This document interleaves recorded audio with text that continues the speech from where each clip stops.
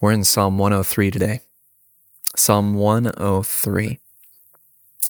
Psalm 103 is a hymn of thanksgiving to God.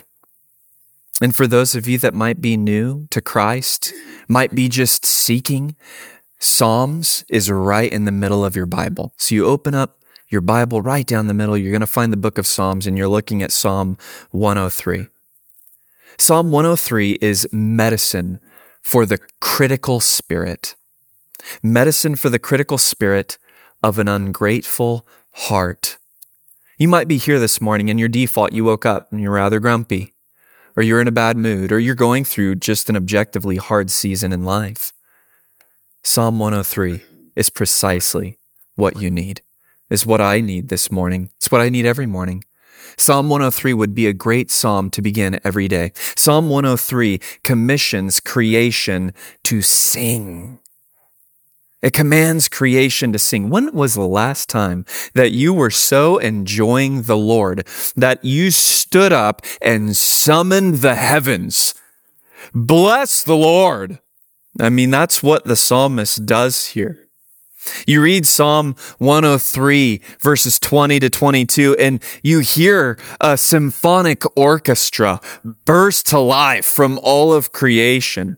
Look with me at verse 1. Bless Yahweh, O my soul, and all that is within me. Bless his holy name. All that's within me. God demands all of me. Do you notice that here praise isn't spontaneous experience? The psalmist isn't waiting to feel like he wants to bless the Lord. He orders his soul. He commands his soul. He charges his soul to worship before the feelings are there. Get up, get going, bless the Lord, O my soul. It's what our soul always needs to hear. I want to ask you this morning, are you awake? Are we awake?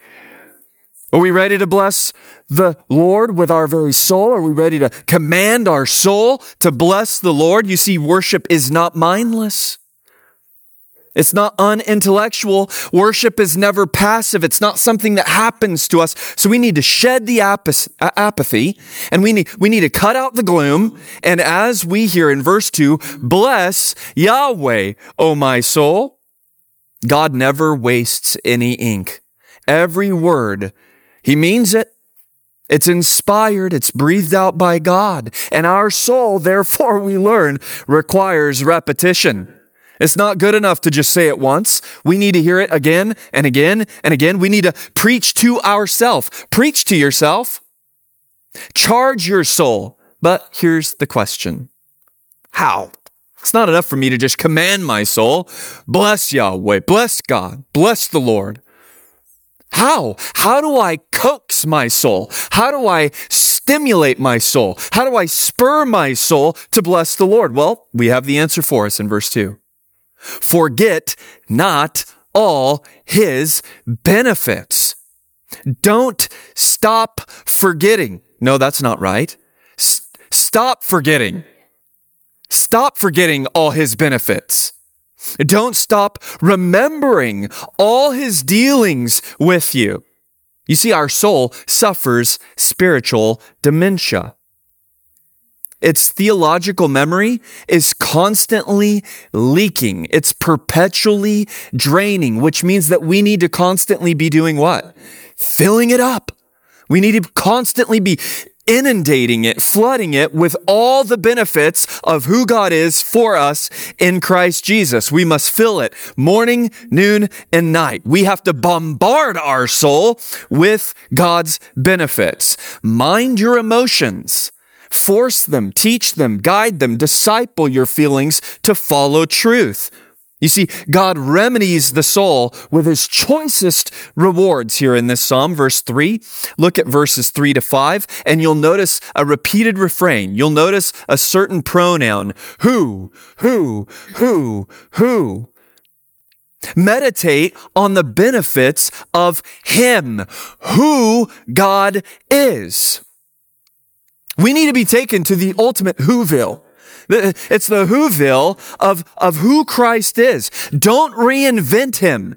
Don't make a God in your own image and in your own imaginings. Bless his holy name. He is who he is. Learn who he is. He says who he is, and bless the God who is.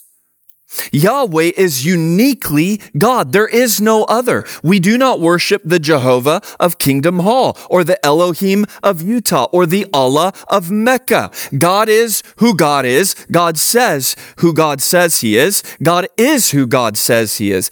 Anything our deceptive hearts think or feel about God is an untrustworthy invention of our own imagination.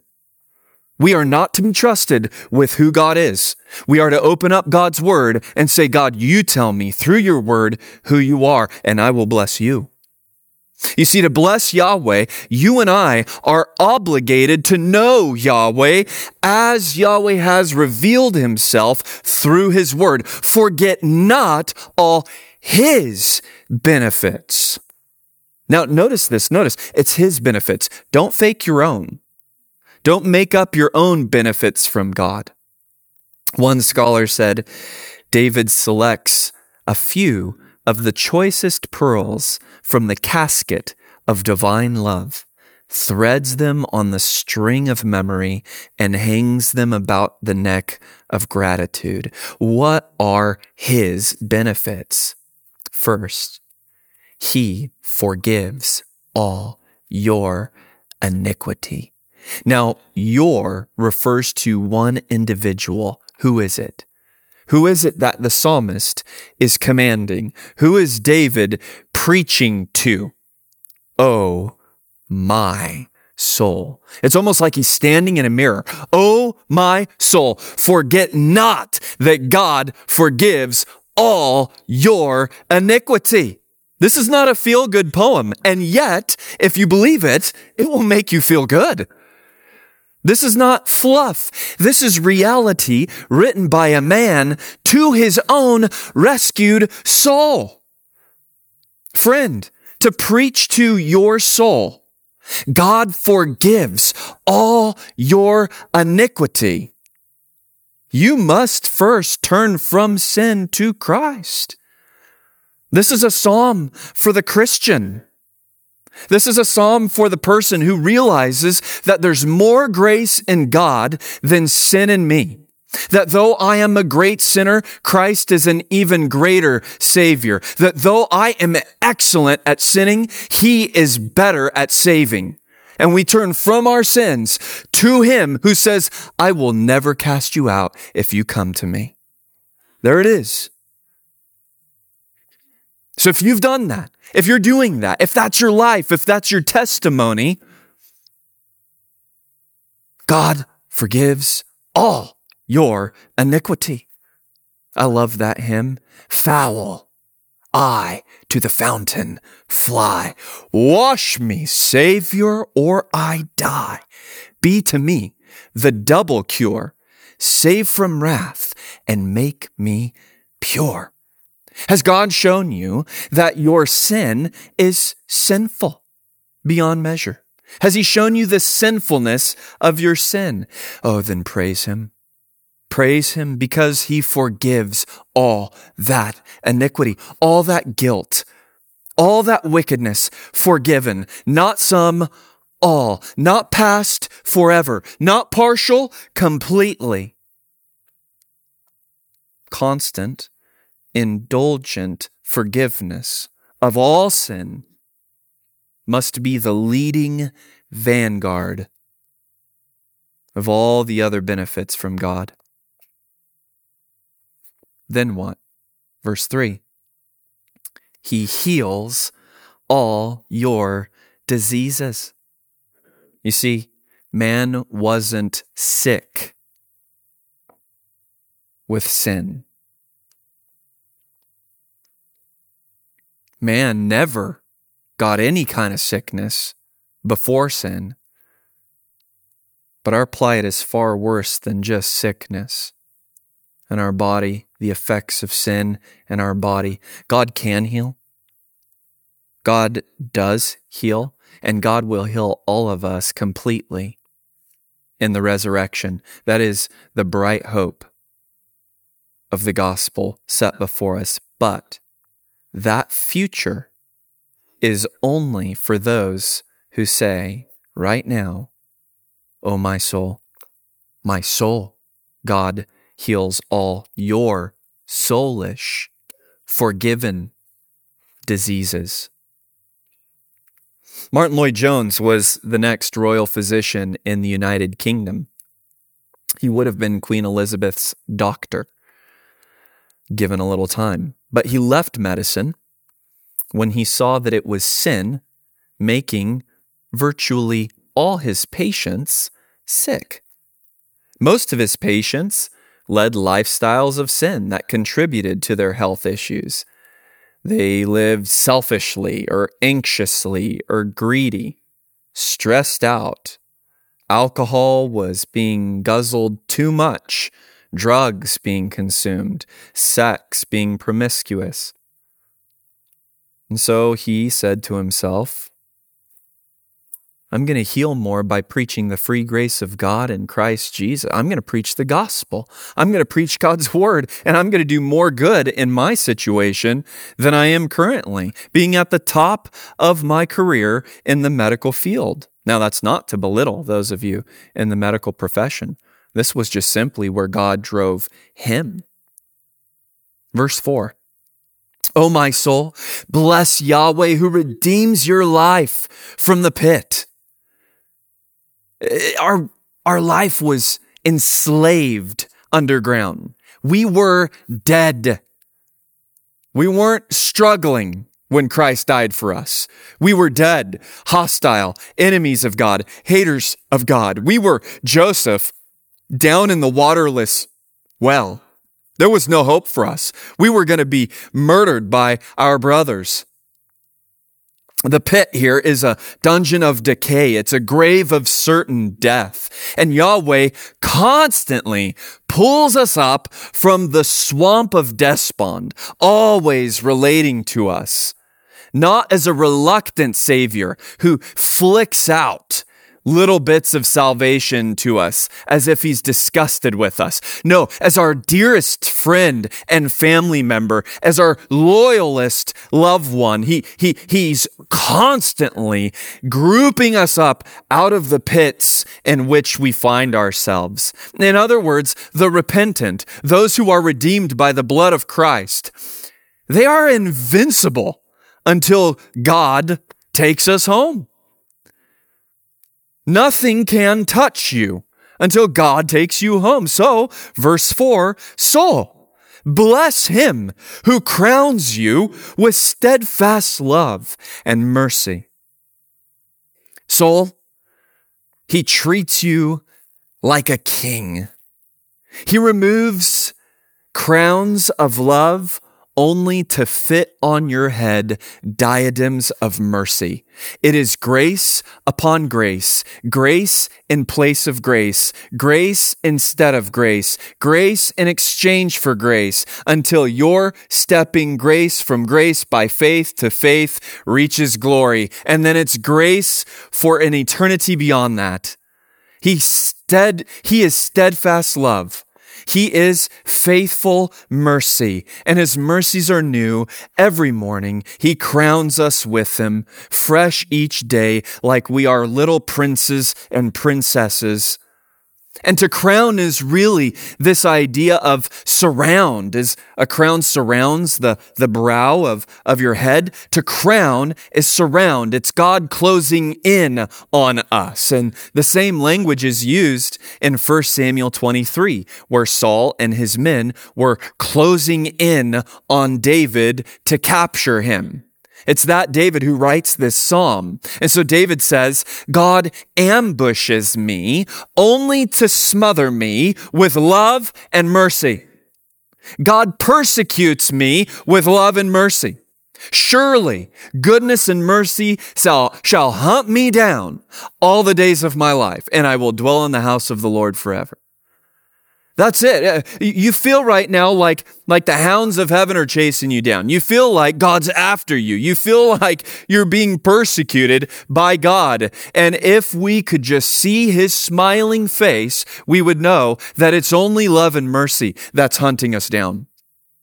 The Christian gets nothing but love and mercy from God. We are God's children, Romans 8. And if God's children, then heirs of God, fellow heirs with the King, provided that we suffer with him in order that we may also be glorified, not under him, not beside him, not behind him, with him. This is just extraordinary. It's almost too good to be true. We would think it's too good to be true if it were not indeed true. Verse 5, O my soul, Yahweh satisfies you with good so that your youth is renewed like the eagles. He drowns in goodness. Happy souls sing happy songs, and this is a happy song by a happy soul. Have you ever seen a new baby, a nursing baby? They literally get drunk with their mother's milk. I mean, they're incapacitated and they're smiling and they're just hammered with milk. That's the idea here. He satisfies you with his goodness. Stop drinking the world's spoiled milk. We are lactose intolerant to this world. Isaiah 40 verse 26 says, They who wait for Yahweh shall renew their strength. They shall mount up with wings like eagles. They shall run and not be weary. They shall walk and not faint. God's people, refreshed daily with the promises of God and the gospel, are forever young. Yahweh, our God, is never bored of reviving us. He never tires of revival. You might be here today and you're thinking, man, I've been walking with the Lord so long, it's embarrassing that I found myself in this position again. And he goes, you're the only one that's getting bored of being revived. I love reviving. Just ask me. I'll do it. He never tires of it. Reminds me of that song, I will glory in my Redeemer, whose priceless blood has ransomed me. Mine was the sin that drove the bitter nails and hung him on that judgment tree. I will glory in my Redeemer. My life he bought. My love he owns. I have no longings for another. I'm satisfied in him alone. See, that's the pairing there. It sounds like a bold claim. I have no longings for another. Oh, we've got all sorts of longings. But when those longings are met by another, we realize dissatisfied. I'm satisfied in him alone. I will glory in my Redeemer who carries me on eagle's wings. He crowns my life with loving kindness. His triumph song I'll ever sing. Now, I'm curious. Does guilt paralyze you? Verses 6-7. Yahweh works righteousness and justice for all who are oppressed. He made known his ways to Moses, his acts to the people of Israel. Now, Bible trivia time. How were Moses and Israel? How are they doing in Egypt? It's a great question. Was Moses a minister or a murderer? Were oppressed Hebrews innocent victims or guilty, complaining rebels? Yahweh worked justice for them, not because of them. Had he not shown them his ways, his actions, his mercy, his love, Moses and Israel would have died in their sin, just like the Egyptians. But Yahweh is faithful even when we are unfaithful. And so he says to the nation of Israel, Deuteronomy 7, verse 7, Yahweh your God has chosen you to be a people for his treasured possession out of all the peoples who are on earth. It was not because you were greater than any other people that Yahweh set his love on you and chose you, for you were the least of all peoples. But it is because Yahweh loves you and is keeping the oath that he swore to your fathers. Now let me ask you a question. If God loved Israel by oath to sinful Abraham, Isaac, and Jacob, will he not honor his vow to rescue the bride of his sinless son? It's an argument from the lesser to the greater. I mean, if he made an oath to Abraham, Isaac, and Jacob to save an entire nation, will he not make good on his promise to the son of his love, to redeem his bride, us, the church? Will he ever stop loving you? Impossible. Verse 8, Yahweh is merciful and gracious. Now, is David just imagining? Is he thinking up, this is how I want God to be? This is how I wish God were? No. David is meditating. David is meditating on the Torah. David is meditating on the law, on the Pentateuch, the first 5 books of the Bible.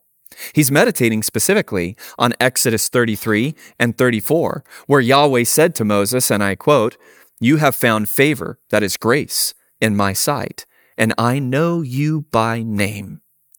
Moses said, "Please show me your glory." Very dangerous thing to request. And Yahweh said, "I will make all my goodness," that's the same goodness that we just heard in Psalm. He satisfies you with goodness. "I will make all my goodness pass before you and will proclaim before you my name, Yahweh." That's the same holy name that we are commanded to bless in Psalm 103. "And I will be gracious to whom I will be gracious and will show mercy on whom I will show mercy." Yahweh descended and stood with Moses and proclaimed the name of Yahweh. Yahweh, Yahweh, a God merciful and gracious, slow to anger, and abounding in steadfast love and faithfulness, keeping steadfast love for thousands, forgiving iniquity and transgression and sin, and who will by no means clear the guilty. And he did not. He took all the guilty ones whom he loved and he put them in the Son he loves, and he executed the guilty in Christ. And Moses fell down quickly and he worshiped. Bless Yahweh, O my soul, how merciful, how gracious. Yahweh, the self-sustaining, self-existing source of everything, is not needy like the false gods of the nations. His heart is magnanimous. It's magnanimous. It's a surplus of love to sinners. It's more love than we need, more grace than we need, more mercy than we need. We see here, it's interesting, the attributes of God are not identical in their functions. God is precise in his execution of justice. If God were overly just or underly just, it would be injustice. He's precise in justice, but profuse in grace. God does not glorify his justice the way that he glorifies his grace. As a young theologian, I was simple-minded, and I thought, yeah, it's just all of the attributes exactly the same way.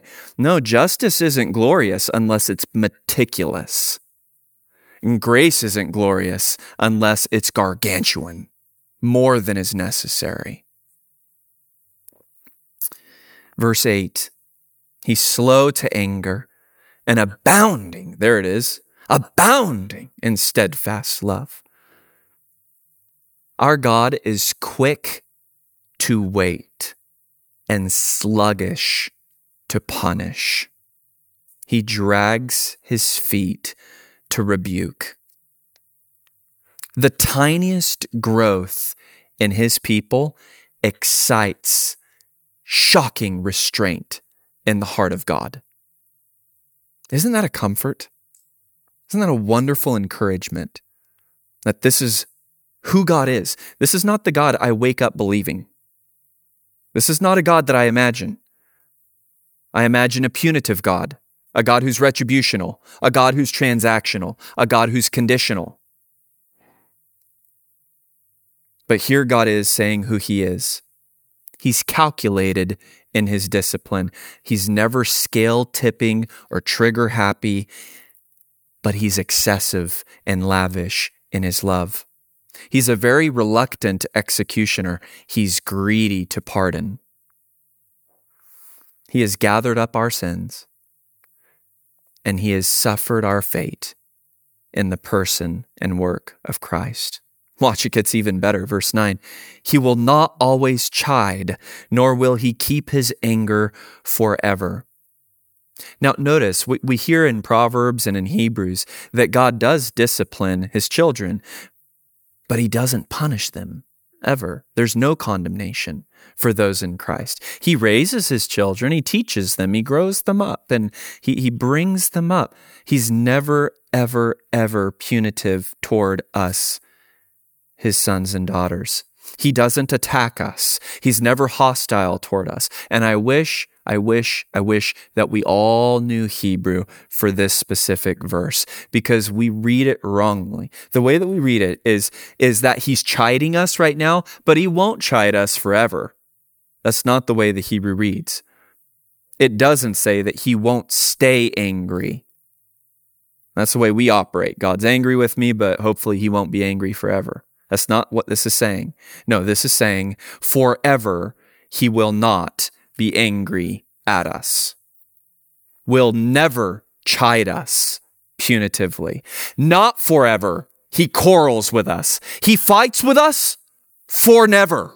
Like, that's the way that it's being written. Always, he's not displeased with us. Have you ever thought, what if Jesus had been the first Adam instead of Adam? And what if we, the church, his redeemed, repentant bride, had been Eve? How would history have gone? Would paradise have been lost? Would he have not succeeded where Adam fell? Did he not succeed where Adam fell?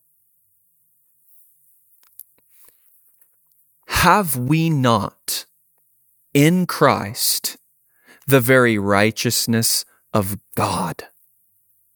Christ did not set us back to square one.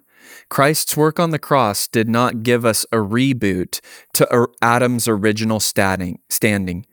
He had a created, losable righteousness. We have an uncreated, the uncreated, unlosable righteousness of God that is righteous forever.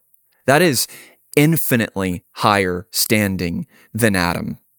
Therefore, the incarnation, the crucifixion, the resurrection, the ascension, the reign, the return of Christ were always going to happen, because Adam's standing was insufficient before the fall. We need the righteousness of God. Verse 10, he does not deal with us according to our sins, nor repay us according to our iniquities. Let me tell you, this is one of the verses that I quote to my soul most, because I am so prone to think that whatever's happening in my life that's unpleasant is because God is dealing with me according to my sins and repaying me for my iniquities. And the Lord reminds me, Sam, what does your sin deserve? One sin. Just being born in Adam, let alone one sin, deserves eternity in hell. You find yourself suffering in hell day and night without rest, forever and ever, and you can conclude, I'm dealing with you according to your sins. Anything less is me hunting you down in my love. I'm never dealing with you according to your sins. That would be to say that I've reserved just a drop from the goblet of wrath that I poured out on my son. I reserved just a drop to sprinkle at you. It's heresy to think that he's ever dealing with us according to our sins. He doesn't punish us. He doesn't pay us back. He doesn't treat us as if we're guilty. He treated his son as if we're guilty so that he could treat us as if we're innocent, righteous, better than innocent, fully righteous as Christ. His reaction is omnipresent, omnipotent, omniscient love. God dealt with sin in Christ. He repaid Jesus so that we can sing, not the labor of my hands can fulfill thy law's demands. Could my zeal no respite know? Could my tears forever flow? All for sin could not atone. Thou must save, and thou alone. Verse 11, for as high as the heavens are above the earth, so great is his steadfast love toward those who fear him. Now, as a child, I was a very strange child. And you might be thinking, we don't know you well, but we can figure that one out pretty easily. I remember laying on my grandparents' lawn. They live out Belmont and Highview, for those of you that are familiar with Fresno's streets out in the country. And I was laying out in the open lawn. I think I might have been playing with dogs, or I might have been kicking a football around. I was a youngster. I was like third grade. And I laid out on the lawn. There's nothing beside, there's just me and sky above me. I just daydream. My head was always in the clouds. Now, this particular time, I was pondering what I had just been learning in school. Pondering things like gravity and how our atmosphere is gaseous, and how the planet Earth rotates at 1,000 miles per hour and revolves around the sun at 67,000 miles per hour. I started thinking, wait, if the Earth just stopped rotating, the atmosphere would continue to spin at 1,000 miles per hour, and I would be like ripped off the planet. If the Earth stopped revolving around the sun, just stopped, there I go, 67,000 miles per hour, out into an endless ocean of space. How high are the heavens above the earth? Scientists cannot find the height of the cosmos above the earth. What's the point? God's love is so magnificent, it's scary. Go walk outside the building and realize that the only thing between you and an seemingly infinite void is gas, air. That is a really freaky thought. Thank God for gravity, right? As high as the heavens are above the earth. You see, we fear God is not who God says he is, more than we fear God is who he says he is. And that needs to stop. Verse 12. As far as the east is from the west, so far does he remove our transgressions from us. This is a wonderfully scientific illustration.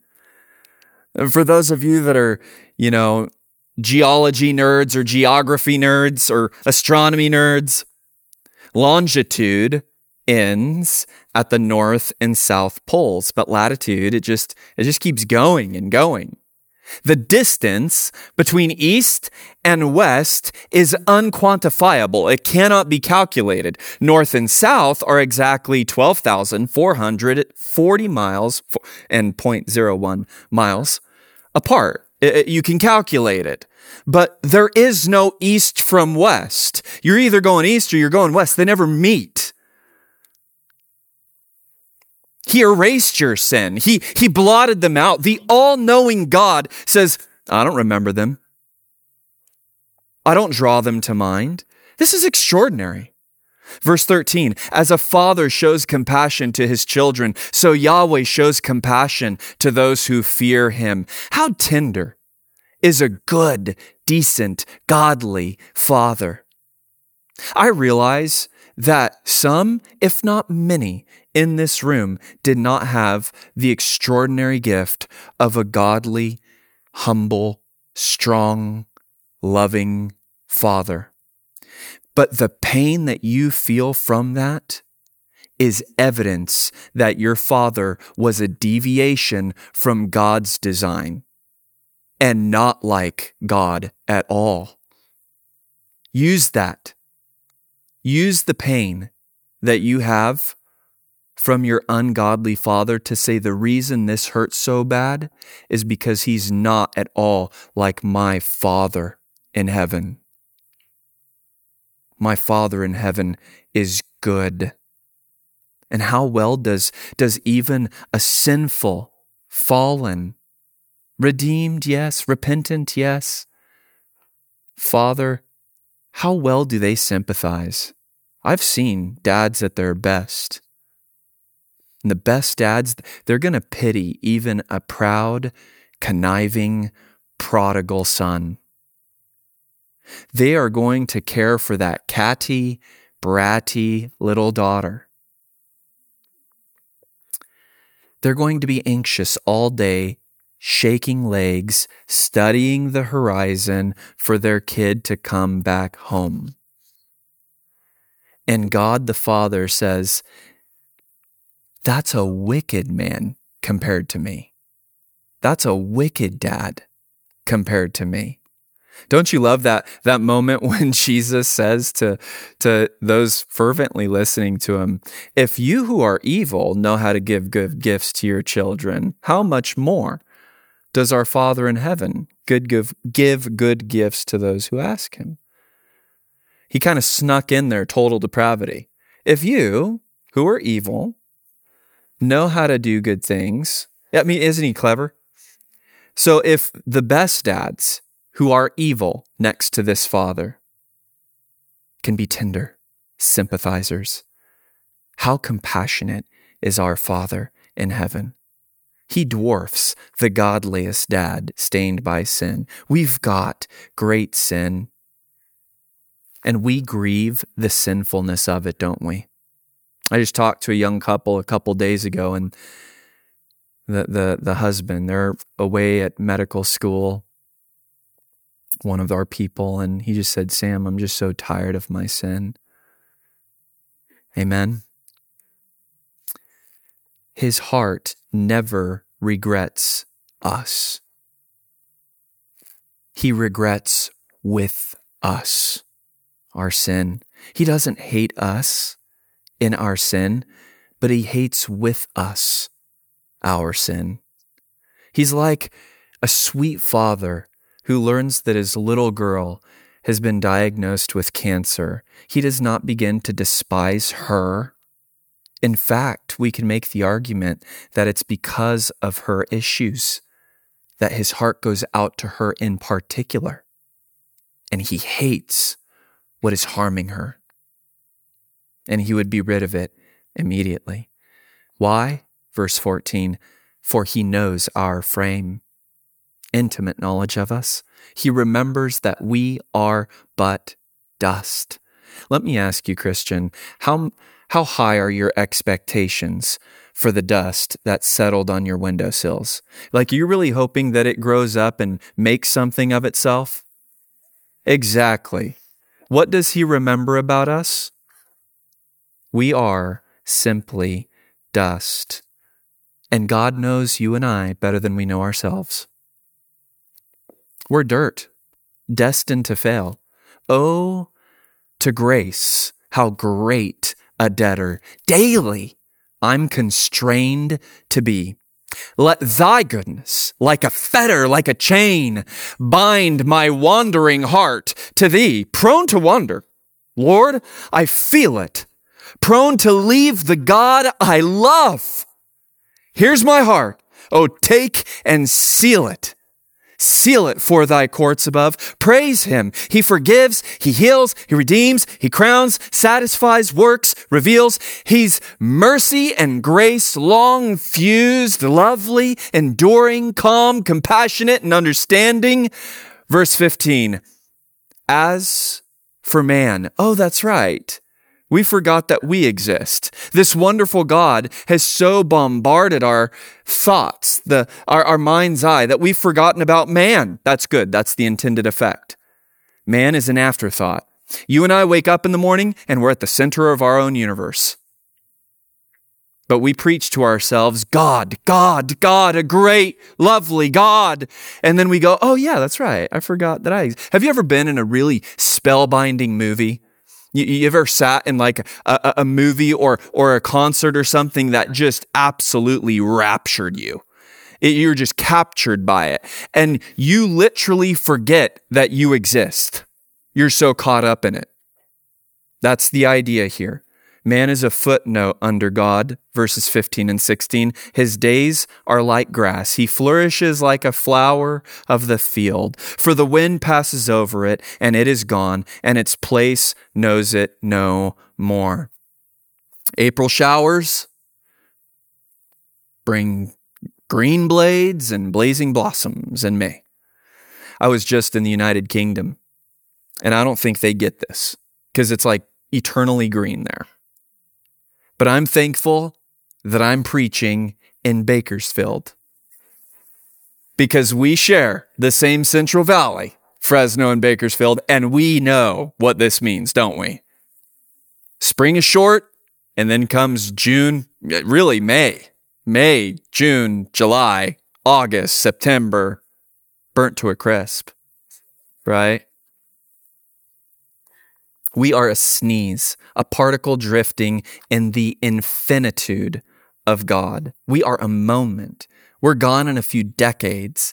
Most in this room know nothing about their family just a few generations ago. They're gone. Verses 17 to 18, but the steadfast love of Yahweh is from everlasting to everlasting. You know what that just said? God's love for you never began. It never will end, therefore. God's electing and self-obligating love is everlasting. How long has God existed? Forever backwards. It's the best way we could put it. How long has he known you and chosen you to be in his Son? Does God learn anything? Does God get any new ideas? You and I did not exist forever. We're not Mormons. We weren't spirit children before we took on flesh. But the idea of you, God's knowledge of you, God's love for you literally never began and therefore cannot end. You did nothing to meet any conditions in him. And therefore, you can't break any conditions that disqualify his love for you. There's no condemnation for those in Christ Jesus. There's no separation from the love of God that's in Christ Jesus. That's the great Romans 8. On those who fear him. You see, souls that fear God are not like fading flowers. How can he ever stop loving us if his love had no beginning? Verse 17, his righteousness is to children's children. There's no salvation. There's no love without righteousness. My good friend Tom, he pastors in central London. He goes on the subways, the tube, and he evangelizes. And usually it's indifference. Usually he's met with people just brushing by, even sometimes hostility. Finally, one day, this was early on in his ministry, a woman came up to him. She had a card that he had passed out, and she said, how can I have the righteousness that comes from God? He's like, bingo, baby. That's what I'm looking for. That's what I wanted to hear. You see, we recognize that our righteousness, our imperfect attempts at righteousness are fleeting, they're fickle, they're far between. We need a righteousness that comes from God. God's beginningless and endless love is on those who fear him, verse 18, to those who keep his covenant and remember to do his commandments. Is this how sinners are saved? No. Sinners only sin. We're saved by the grace of God and his gracious gift of faith that he gives us in Christ. But how do I know if I've received the grace of God? How do I know that his grace towards me has not been in vain? How do I know that I have blessed assurance that Jesus is mine? I fear him. I stay in his love. I obey him. And sometimes, my dear friends, sometimes that feels like it's little more than just finding it unthinkable that I would ever leave him. Jesus walked up to that fig tree that last week of his life. He searched its branches for fruit. He found none. He pronounced it fruitless and he cursed it. If Jesus found one little unripe bead hanging from a twig in that tree, he would not have said, kind of fruitful. He would have said, fruitful. Sometimes, my friends, the only fruit in our life that we can see is the fruit that we grieve were so fruitless. And Christ says, fruitful. He does not break bruised reeds. He does not snuff out smoldering wicks. He cups them, he fans them into flame, he binds them up, he strengthens them until justice reaches victory. There are many, however, who claim Christ that do not love his covenants, that do not keep his commands, that are not grieved when they break his commands. May this be a warning, if that be anyone in here, to fall into the everlasting arms of this loving God. Grace creates fear, a healthy fear. It creates faith. It creates fealty. Love of, reverence for, and submission to God are the light, the heat, and the energy from the star of God's grace. Trust of God, affection for God, and repentance to God are all the spokes that turn together simultaneously when God gives the immortal new birth in Christ. And so obedience is true belief and it is true relief in Jesus. Why is that? Verse 19, Yahweh has established his throne in the heavens and his kingdom rules over the all, is the literal words. The author of Psalm 103 killed the giant Goliath, saying, I come to you in the name of Yahweh of armies, the God of the forces of Israel. I will strike you down and cut off your head, for the battle is Yahweh's. David knew Yahweh. David knew that Yahweh was the unelected, unimpeachable King of the universe. His throne inhabits the invincible, uninvadable heavens. Paradise is an impregnable palace, an unconquerable castle. Everything that exists is in God's grip. Yahweh is the king. Jesus is the king. And get this, he doesn't deal with us according to our sins. That is magnificent. Verses 20 to 22. Bless Yahweh, O you his footmen, you war heroes who do his word, obeying the voice of his word. Bless Yahweh, all his troops, his royal officials who do his will. Bless Yahweh, all his works and all places of his kingdom. David is standing before the heavens, before creation, as if he's standing before his own army. He's exciting heaven to sing. Now, doesn't that seem inappropriate? Who are you, O man, to speak to heaven, to speak to the angelic armies? Well, what does Jesus tell us? There is more joy in the presence of the angels. That means it is God's joy over one sinner who repents than over 99 so-called righteous people who think they need no repentance. What gets the angels standing on their feet and roaring in applause?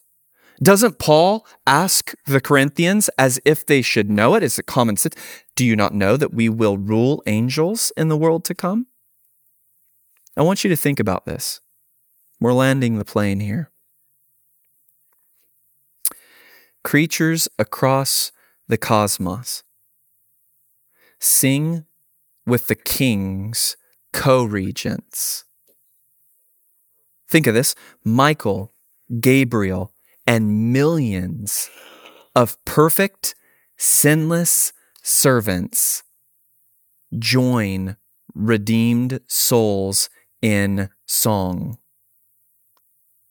Jesus Christ, God in flesh, has so justified us, so put us right with God the Father by his blood, that his own armies, who have never, ever, ever failed, Michael and Gabriel do not know personally what it is to ever sin.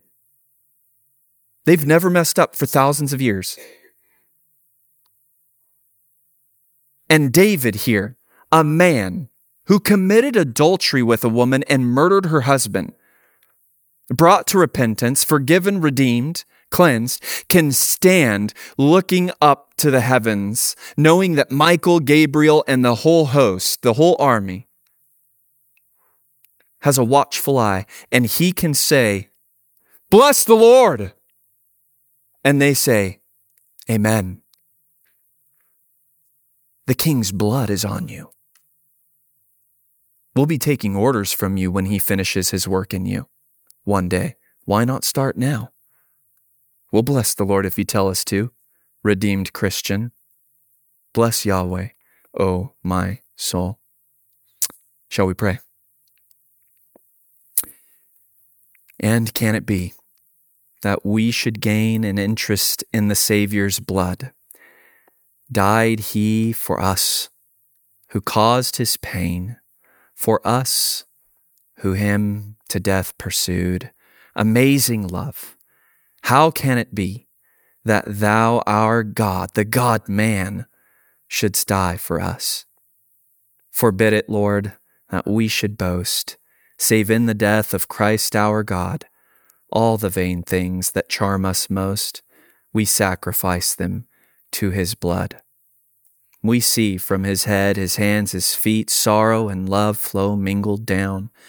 Did ever such love and sorrow meet, or thorns compose so rich a crown? Love so amazing, so divine, demands our soul, our life, our all. And our souls bless you in song now, our compassionate Father, in the name of Jesus Christ.